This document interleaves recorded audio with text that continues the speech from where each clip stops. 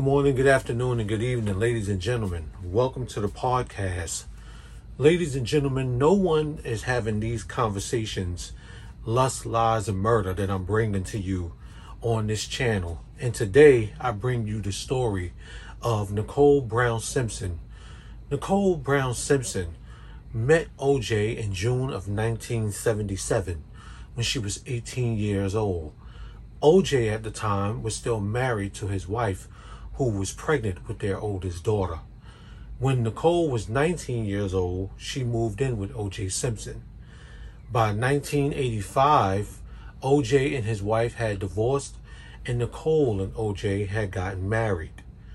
1989 is the first time we hear about a domestic violence incident that took place with OJ and Nicole. In 1992, OJ and Nicole divorced due to irreconcilable differences, which basically means that they can no longer get along. But somehow in 1993, they decide to reconcile those differences and they start to rekindle their relationship. Then all of a sudden, we have another domestic violence call. And here's a little bit of that call for you right now. 911 emergency. Can you get someone over here now to 325 Gretna Green? He's back. Please. Well, okay, what does he look like? He's O.J. Simpson. I think you know his record. Could you just send somebody over here? Okay, what is he doing there?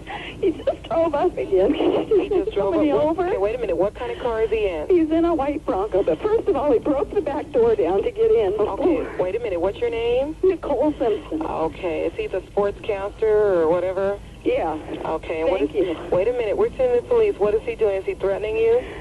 I'm going nuts. Okay, has he threatened you in any way, or is he just harassing you? You're going to hear him in a minute. He's about to come in again. Okay, just... Now, this call takes place in October of 1993.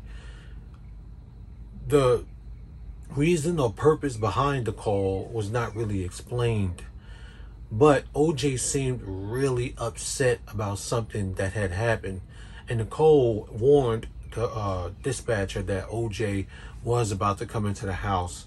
As the call continues, if you want to search that call yourselves, as the call continues, OJ finally makes it into the house where he can inaudibly be heard saying some things, but it's not really made out as to what OJ is mentioning. Now we fast forward to June 12th, 1994. June 12th, 1994, OJ and his assistant, Kaylin, is on their side of town getting ready to go to his daughter's recital, as Nicole and her family are preparing themselves to go to the recital. At 4 p.m., Nicole and her family makes it to the recital. OJ makes it to the recital a little bit later on, and he sits behind the Brown family. Inside, Nicole's sister explains in the case how OJ seemed that day. Let me let you get a little bit of what she mentioned about OJ's behavior.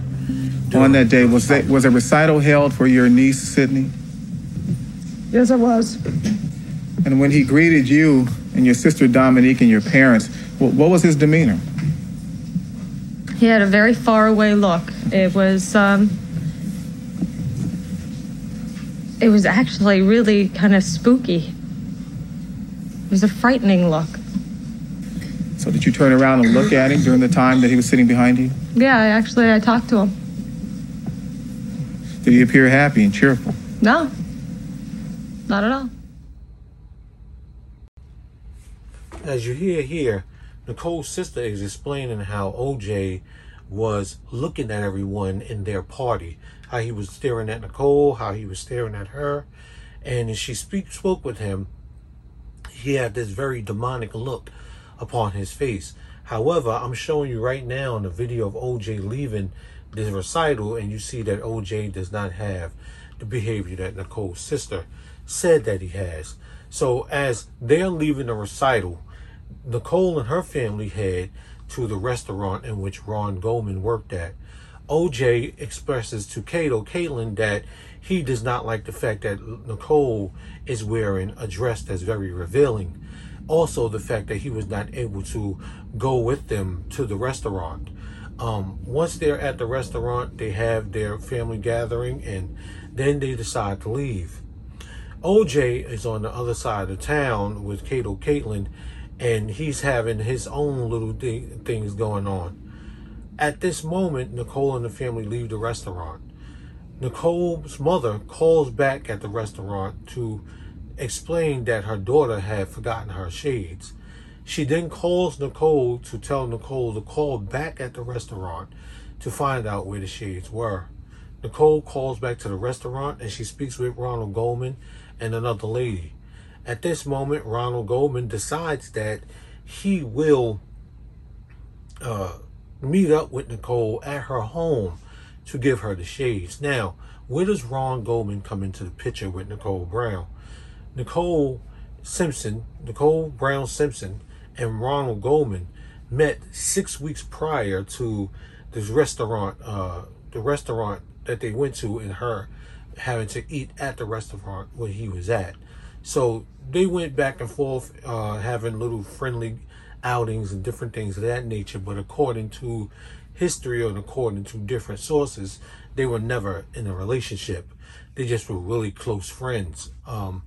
Goldman actually drove Nicole's car one time to attend a get-together of his own. But nowhere does it say that they ever were in a relationship. However, the calls and the domestic violence incidents that took place with OJ would tell us that OJ was still strongly into Nicole. So anyone who probably would deal with her at the time would basically have to deal with him as well in his shenanigans. Okay, fast forward, Ronald Goldman finds Nicole's glasses. He decides to go home first and change his clothes. Then he goes to Nicole Brown Simpson and he hands her the glasses. What takes place at this moment is depicted in a video. I'm not going to show that video because it's very graphic. It's depicted in a video. If you guys want to look that video up, excuse me guys, getting tongue twisted. It's the depiction of the murder that took place that night and what police think may have happened at this time due to the way that Ronald Goldman was found and due to the way that Nicole Brown Simpson was found. A lot of the different things take place from this moment. OJ is automatically called after a neighbor's dog was barking and a loud wail can be heard, which led another neighbor to the scene who had found Nicole and Ronald Simpson in their current state. The police reach out to OJ, who had already took a red eye to Chicago, but flew back to Los Angeles. As you see in this video that I'm showing you, the police have OJ as they speak with him, and he's inside of handcuffs. He's not a suspect at this time. They're just questioning him and talking to him about some things, so they let him go. The next day, this is about June 16th, don't quote me on that, they decide that OJ is their prime suspect and they need to bring him back in for questioning. However, OJ pulls this move here, as we all know, is the legendary Bronco scene. Reportedly in the back seat of a Bronco with a gun to his head, and you'd see people lining the overpasses, "Go, OJ, go," that type of thing, homemade signs. Now, I didn't show much of that because inside of the Bronco, OJ at the time is on the phone with the police and his friend is in the front seat, and he's telling someone that he's gonna, kill himself because of the way things are going. People may say that's an expression of guilt. Some people may just say he's stressed out and just was ready to commit suicide. Whichever one is the truth, we will never know. But I do know that OJ was found innocent in this case. And this story that I'm giving you is not to talk about OJ's innocence or OJ's guilt. This is to talk about the lust, the lies, and the murder that surrounds Nicole Brown Simpson. Now, as you heard, She met OJ early on as a young woman, and things spiraled out of control very quickly. OJ cheated on his current wife with Nicole, possibly. That's my opinion. Possibly if he was dealing with his wife still and met Nicole at a young age while she was still pregnant, that signifies that OJ and his wife was still in a relationship. There's your lust and your lies. And then that takes us a fast forward to whatever spiraled out of control, whether it was jealousy, whether it was rage, or whether it was just OJ being OJ, as according to some people, brings you to murder. Now to what I have to say to people who may be going through this situation or have situations like this going on right now currently, which is why I do these types of videos, and I don't see these types of videos being done. Is to help you understand what is happening in these situations, what may go wrong in these situations, and what you can do in order to not end up in a situation such as this. If you are the abuser, which means if you are OJ and you can't stand to see your woman or your wife or your significant other dress in a certain way, you may want to express that in a way that does not come off as you being so violent. And if it does make you so mad to the point where you want to break through doors and you want to kick down doors or either take someone else's life, you may need to seek intervention and speak with someone to control that anger. No one needs to be killed or no one needs to be hurt brutally because you have a jealousy issue and you don't know how to control the jealousy which is raging inside of you due to these thoughts and these assumptions that have taken over you being so calm and you being so relaxed. So what you have to do, also, I would like you to reach out to this number. This is the National Physical or Psychological Abuse Hotline. These guys will speak with you about many different things or many different challenges you think you face, and they will be there to help you. I'm going to also put the National Suicide Helpline there in case you've come to a point where you think that it would be best for you to take out yourself or take out other people as well.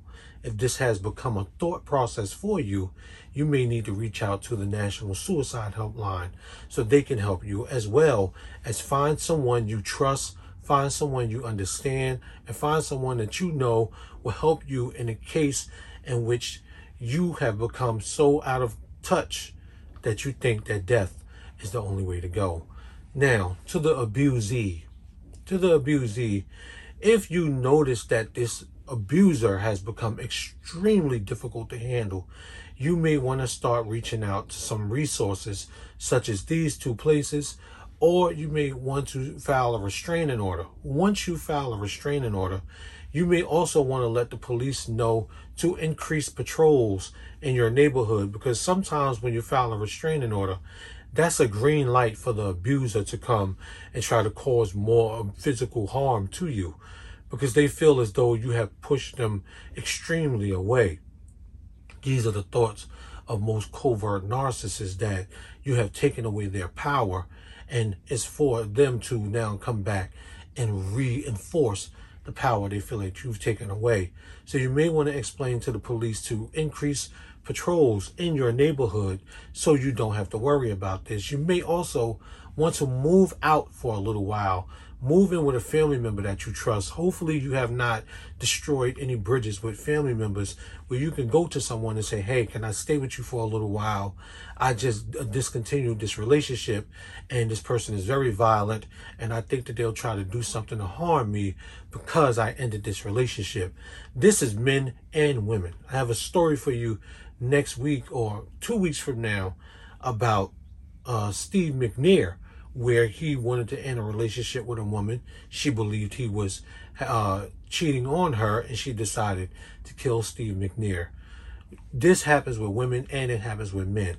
So don't be ashamed, guys, to get a restraining order on a woman. And once you get that restraining order, she may act the same way as this male. And you may want to speak to the police. Don't feel embarrassed and let them know. Increase patrols. Could you go stay with a family member or someone that will take you in in the case of this person showing up and causing any bodily harm or any damage to property. Hopefully this made sense to you guys. Hopefully this podcast today makes a lot of sense. Hopefully this short dissertation about lust, lies, and murder was enough to help someone out there decide that they're no longer going to be abused, and they're no longer going to take any abuse, and they're going to find a way out. And finding a way out starts with calling these two numbers. So guys, hopefully that makes sense. I want to thank you for taking the time here to listen to this podcast. If you're listening from the podcast, share the podcast. Let this podcast touch ears of people you think may need to hear it. If you're listening here on YouTube, suggest liking this video and also clicking the notification bell on your way out so that you're aware when I make new videos and come up with new incidents that you may not have heard before, which contain a lot of lust, which contains lots of lies, and which may end in a murderous situation. I want to thank you guys for taking the time to listen to Relationship Stuff 101 podcast. I've been your host, Shahir Henderson, here on this July 9th, 2022. You guys have a great rest of your Saturday, a great rest of your weekend, and we'll see you next time. Peace out.